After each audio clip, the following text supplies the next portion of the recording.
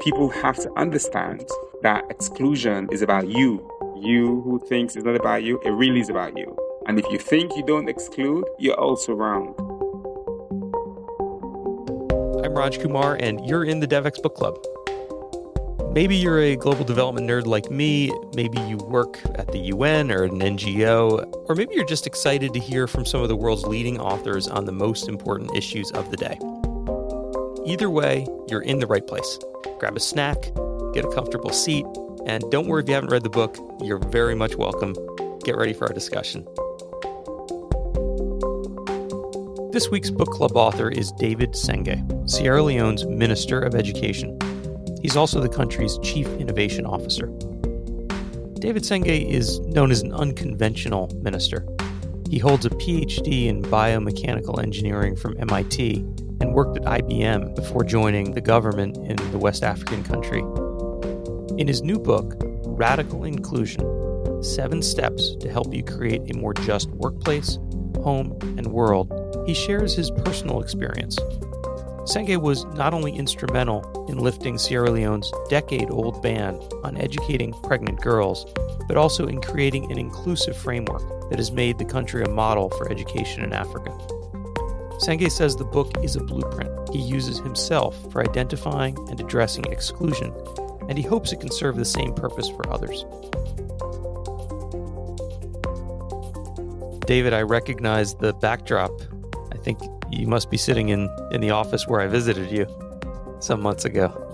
Yes, I am at the office. So you're in Freetown. I remember the scene coming to visit you. You don't mind me saying you have something like rock star status in the world of global education. And so I was there with an NGO delegation, and people were really excited to meet you. And we were not the only ones. There was quite a crowd in the hallway. And I got the impression that your day is one set of visitors after another. Is that how we're catching you right now in your office in Freetown between many meetings today?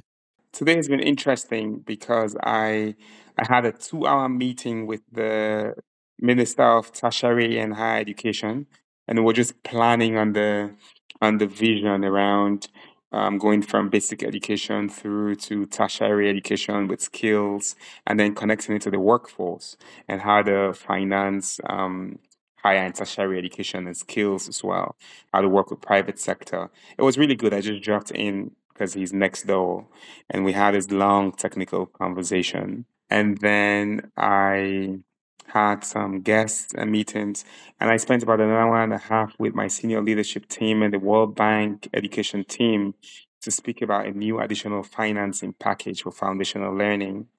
Then I left to go to a peace conversation. I guess I'm wondering, you note in your book that the president himself, President Julius Bio, called you an unconventional minister. And I guess I wonder, when you envision what you were thinking a decade ago, did you ever imagine you would have a day like the one you just described?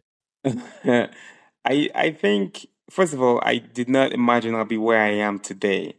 I certainly thought that I'll be in public service, but I thought I'll be there 10 years later. So 10 years ago, I wouldn't have imagined I was here. I probably would have thought I was in academia somewhere. I was in private sector doing something interesting with tech, uh, being an entrepreneur. But when I thought about what ministers did, because I imagined that I'll be joining much later, I would not have imagined that I'll be doing the things that I'm doing and how I'm doing it. Maybe in 10 years, I'll still be playing football with students in a random village somewhere, or I'll be meeting some kids in class and doing some arts and crafts with them. One thing I did not imagine, because I never saw ministers do that, perhaps. And it's because I did not own a suit for a very, very long time. And I don't remember wearing a suit to do my ministerial function. I've worn a suit or twice to attend the presidential function. But because I don't wear suits in my ministerial function, then it's easy to just hop out and be agile and drop down and meet some kids in their school or engage teachers or meet community members. I did not imagine that. So the unconventionality comes from just how I carry myself, what I wear, how I speak. I think my youthfulness, certainly, the interest that I have. Yeah, you cut an unusual figure with, not wearing a suit, with your dreadlocked hair, and as you say, you're much younger than the other ministers and what people might expect from a politician or a political leader. I think, you talk about this a bit in the book, but I'd love to just hear a little bit about your backstory. You had this very kind of unlikely experience. You grew up during Sierra Leone Civil War, and you ended up getting an opportunity, a scholarship to go overseas and to study in Norway, and eventually becoming, I think, the only person from Sierra Leone, directly from Sierra Leone, to study at Harvard as an undergraduate.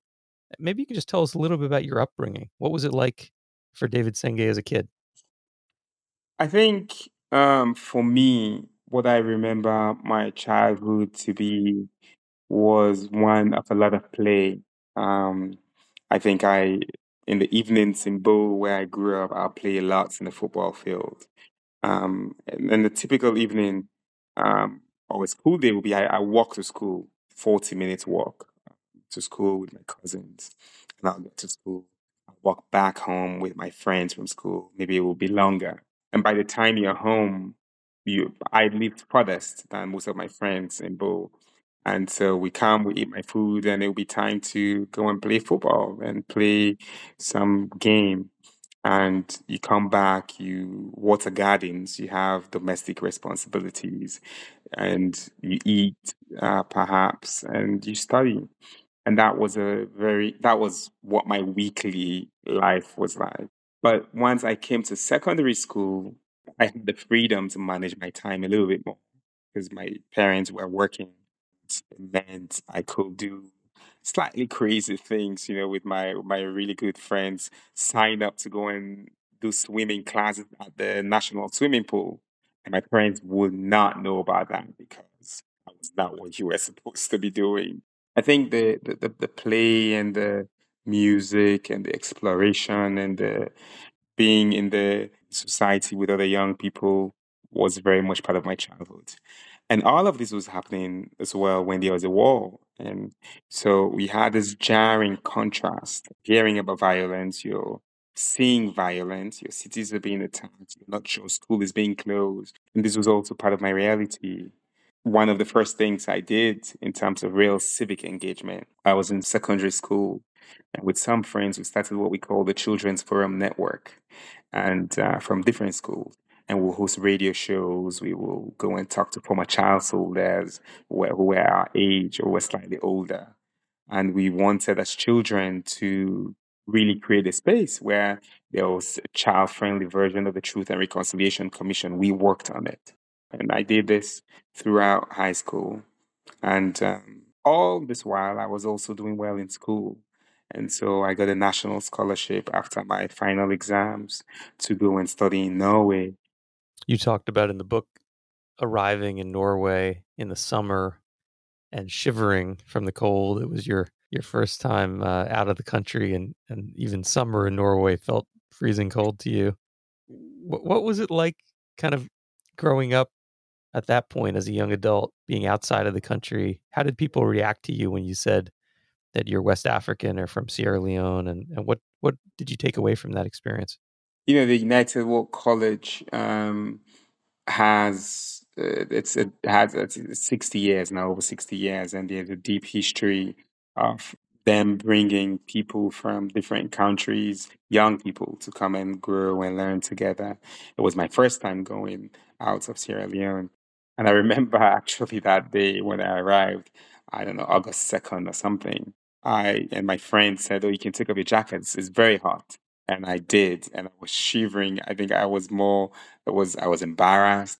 It was very shocking to see this different perspective. How do you fit in? So from that minute, it was a question of how do you fit in? What you say was appropriate, wasn't appropriate. I ended up standing in the sun a lot more and avoiding any shade that was there. Not that that helped.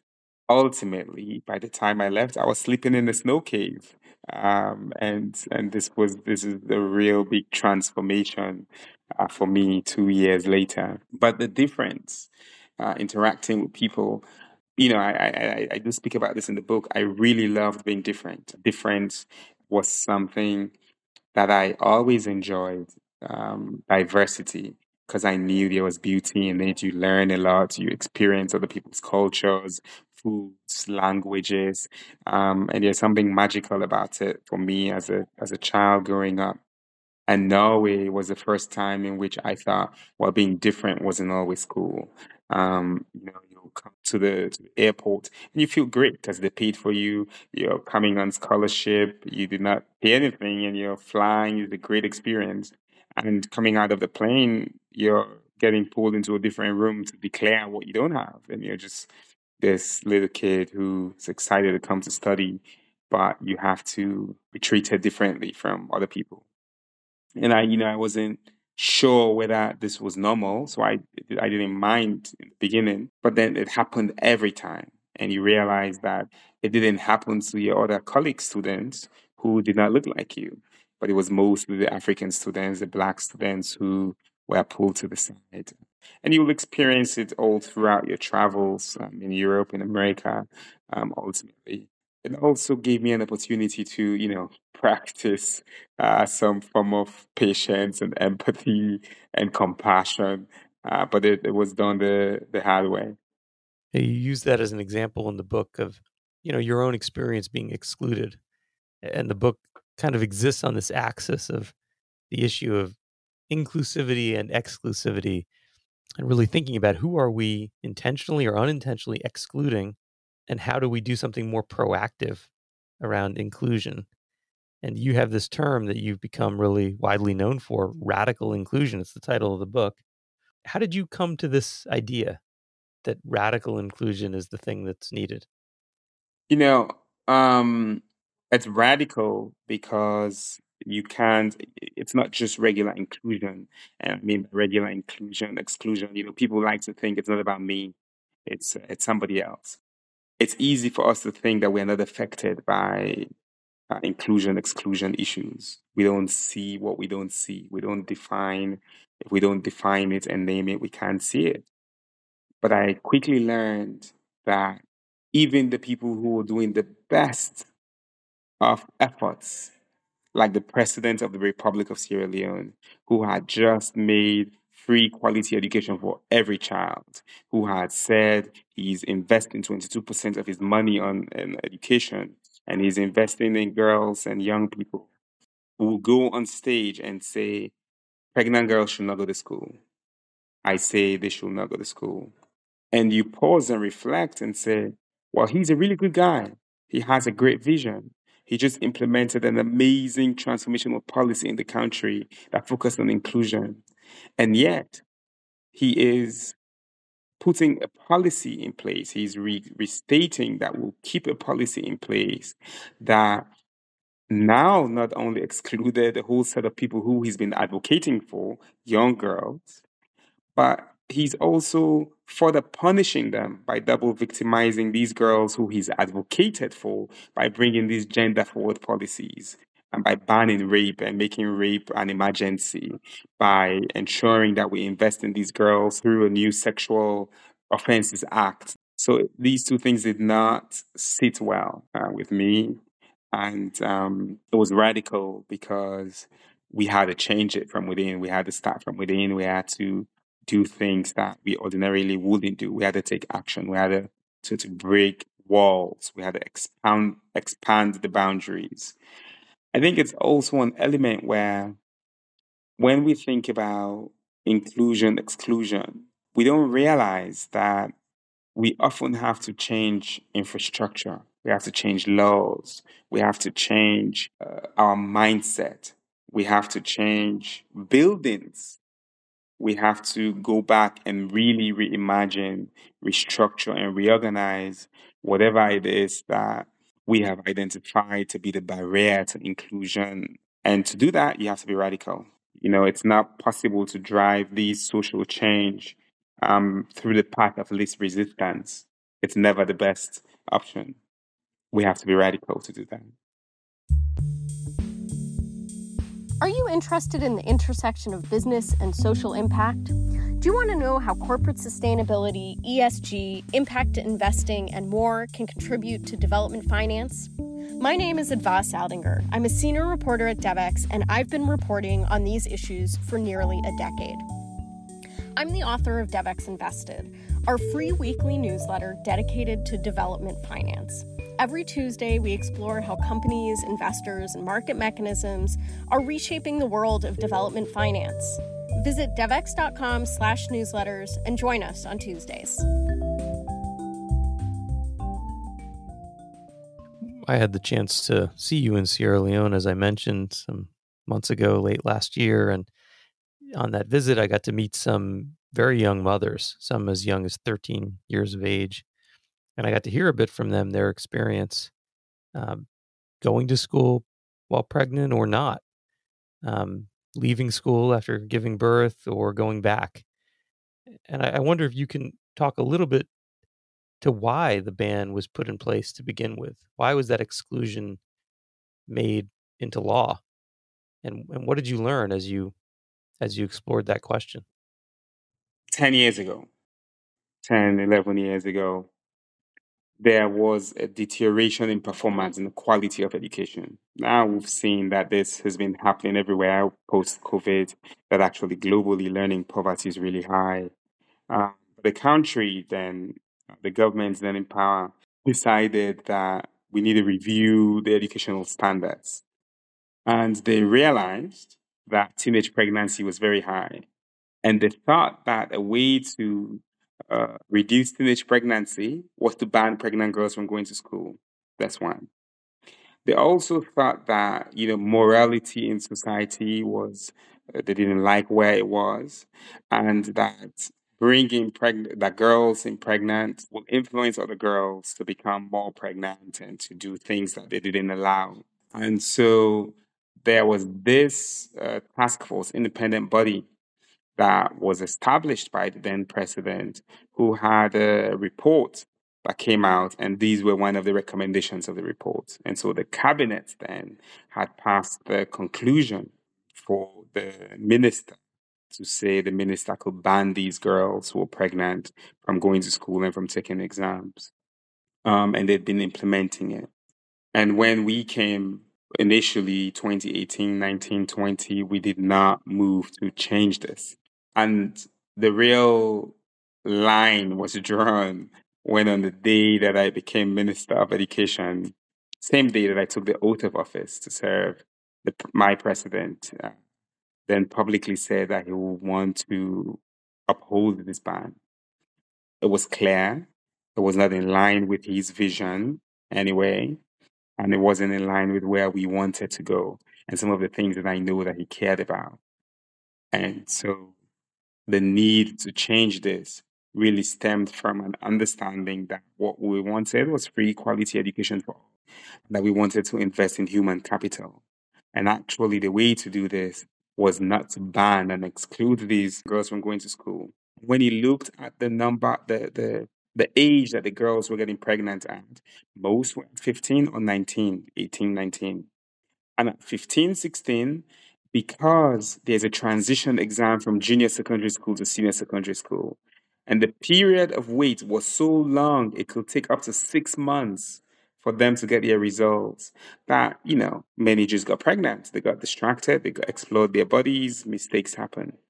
And it was to say, this is not just about having pregnant girls come to school, but we have to invest in system change, in making sure that these people's results came on time, early enough, so they weren't going to do anything silly. They didn't have to stay home longer than they need to. And when they came back to school, you supported them. We put all of these systems in place. And now it's a law in Sierra Leone. We just passed the new Education Act. The president just signed it last week. It's not been even a week yet. Well, congratulations, and what a remarkable achievement. And it's incredible to know that has finally happened. When you read the story in the book, you kind of put the reader there at that moment when you just got the job. You're sitting in the audience and listening to your president speak, and you find out that he intends to enforce a ban on pregnant girls. and kind of what that meant for your tenure as Minister of Education. It was kind of defined from that very first moment. And so to hear that you've gotten to this point of overturning that ban, it's a real achievement. Congratulations. Thank you. I mean, I think we had a policy. So the first step was, because the ban was put in place by a cabinet decision. The first step was to get cabinets to allow me to overturn it by myself as minister, which I did. And in the book, that's where the book, this is one of the major elements. But I think for me, when I look back, it's that not just did we do this, but now it's in law, and that's a beautiful thing. Yeah, you make me think when you tell the story of the exam and the waiting period of 6 months and kids are out of school and that leads to all kinds of behaviors, including getting pregnant. It sounds a lot like the issue of schools not having bathroom facilities for girls. They begin menstruating, and so they don't show up to school anymore because there isn't a bathroom. Something as simple as that, and that there are these seemingly small things, but that contribute to exclusion and that ultimately contribute to the deep inequality and poverty that we see in places like Sierra Leone and all over the world. And I guess I'd love, you're obviously somebody who's spent a lot of time in academia. You have a PhD, but in the sciences. I'd love to hear your take now that you've been in this role for a little while and you've seen the challenges these students, live with every day. What do you think is the reason that the world is as unequal as it is globally and within a place like Sierra Leone, that there's so much inequality that many people, some people are really at the fringes and struggling just to survive, just to get by. What is your kind of theory of poverty?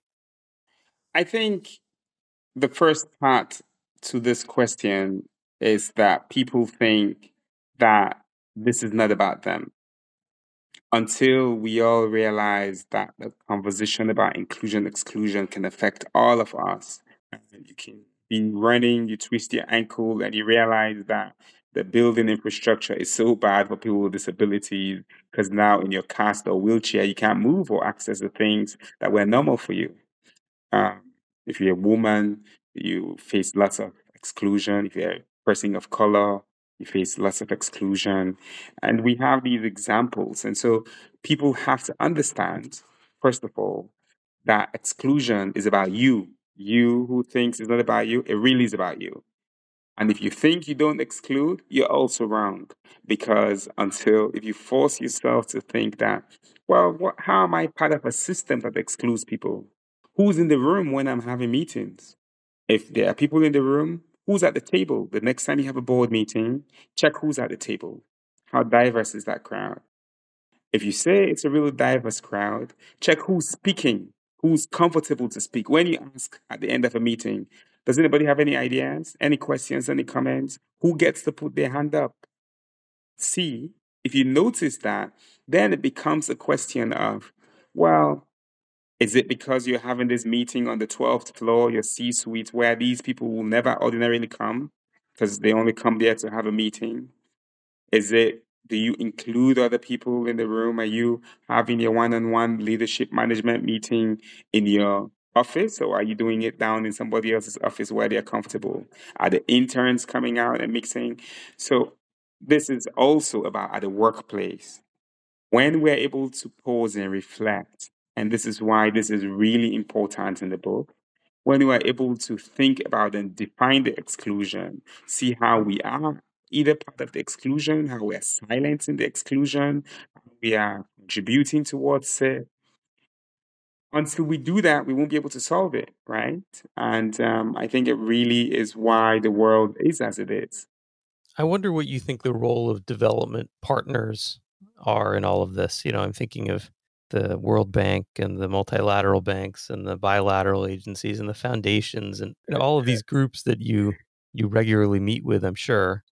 And I think about the context in Sierra Leone, a country that when you were growing up had a decade-long civil war, then shortly afterwards was struck by Ebola. And of course, that was featured in all over the world. People kind of got that idea about Sierra Leone from what happened. in the Civil War, and then Ebola, and then COVID came. And like many other low-income countries, you struggled through that period when business, commerce, tourism turned down. And then shortly thereafter, the war in Ukraine and the massive, prices, spikes of prices, inflation, and shortages of goods and supply chain disruption and all the rest that you're still facing and dealing with there. I mean, when you think of the context of a country like Sierra Leone and what you're trying to do as Minister of Education, I wonder what you think the role is of the development partners and whether they understand this issue of inclusion and exclusion and whether they're standing up and responding in the way that you think is required. I think it's a really important question, and there are multiple elements to this. In the book, I speak about understanding why you, why us, why now.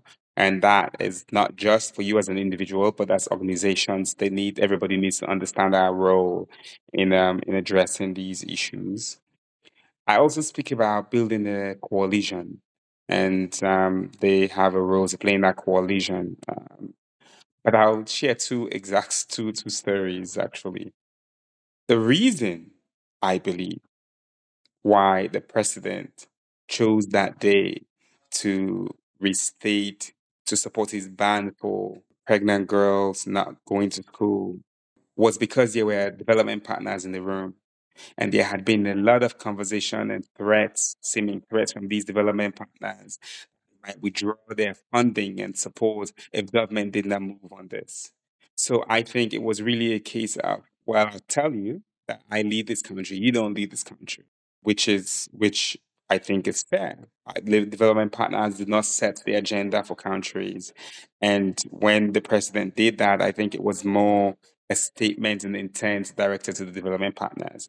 So I sat here and I started by blaming them, like, you caused this. You're the one who has made this to be the case. In the cabinet meeting, a lot of the opponents as well brought up their parts around, well, the development partners do not dictate to us what we should do. And I think the development partners can actually, even though it's in their interest to remove the ban, but their position was doing counter to their goal. Their position and how it was communicated was part of the reason for the resistance.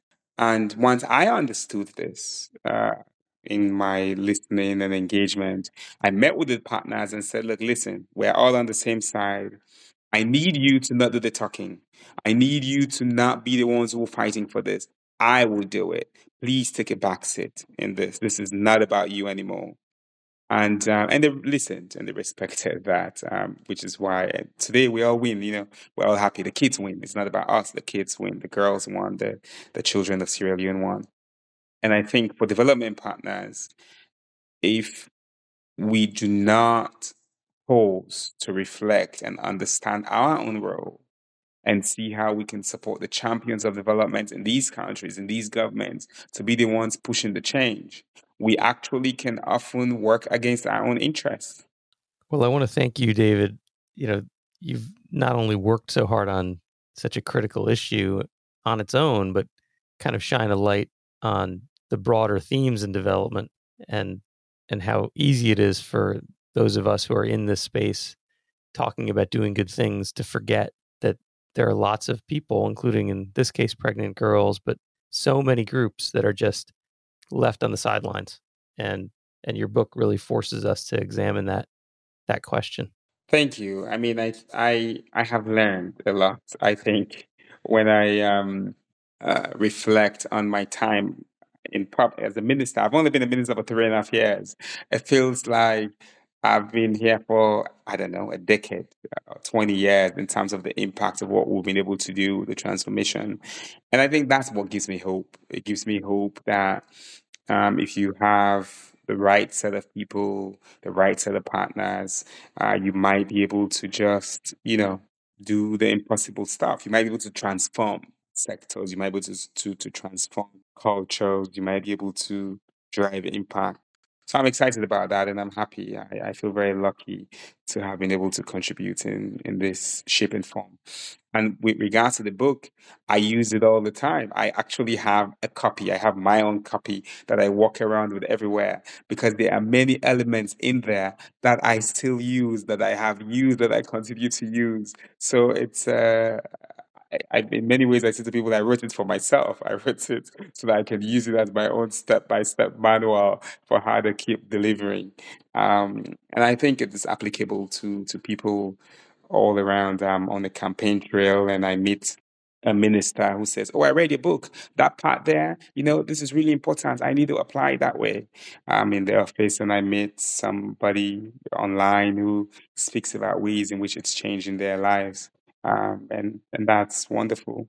And I love that you brought your own self to it, your personal stories, which are so compelling, and really your mindset, your attitude, which seems to be, hey, we can do anything. The circumstances might be tough, but we can do anything we set our minds to doing. Yeah, Eminem said something along those lines as well, and I do. Yeah. Well, thank you for taking the time to talk with us today and to be a part of the DevX Book Club. It's great to have you. Congratulations on the book. Thank you. David Sengeh is Sierra Leone's Minister of Education. He's also the country's Chief Innovation Officer.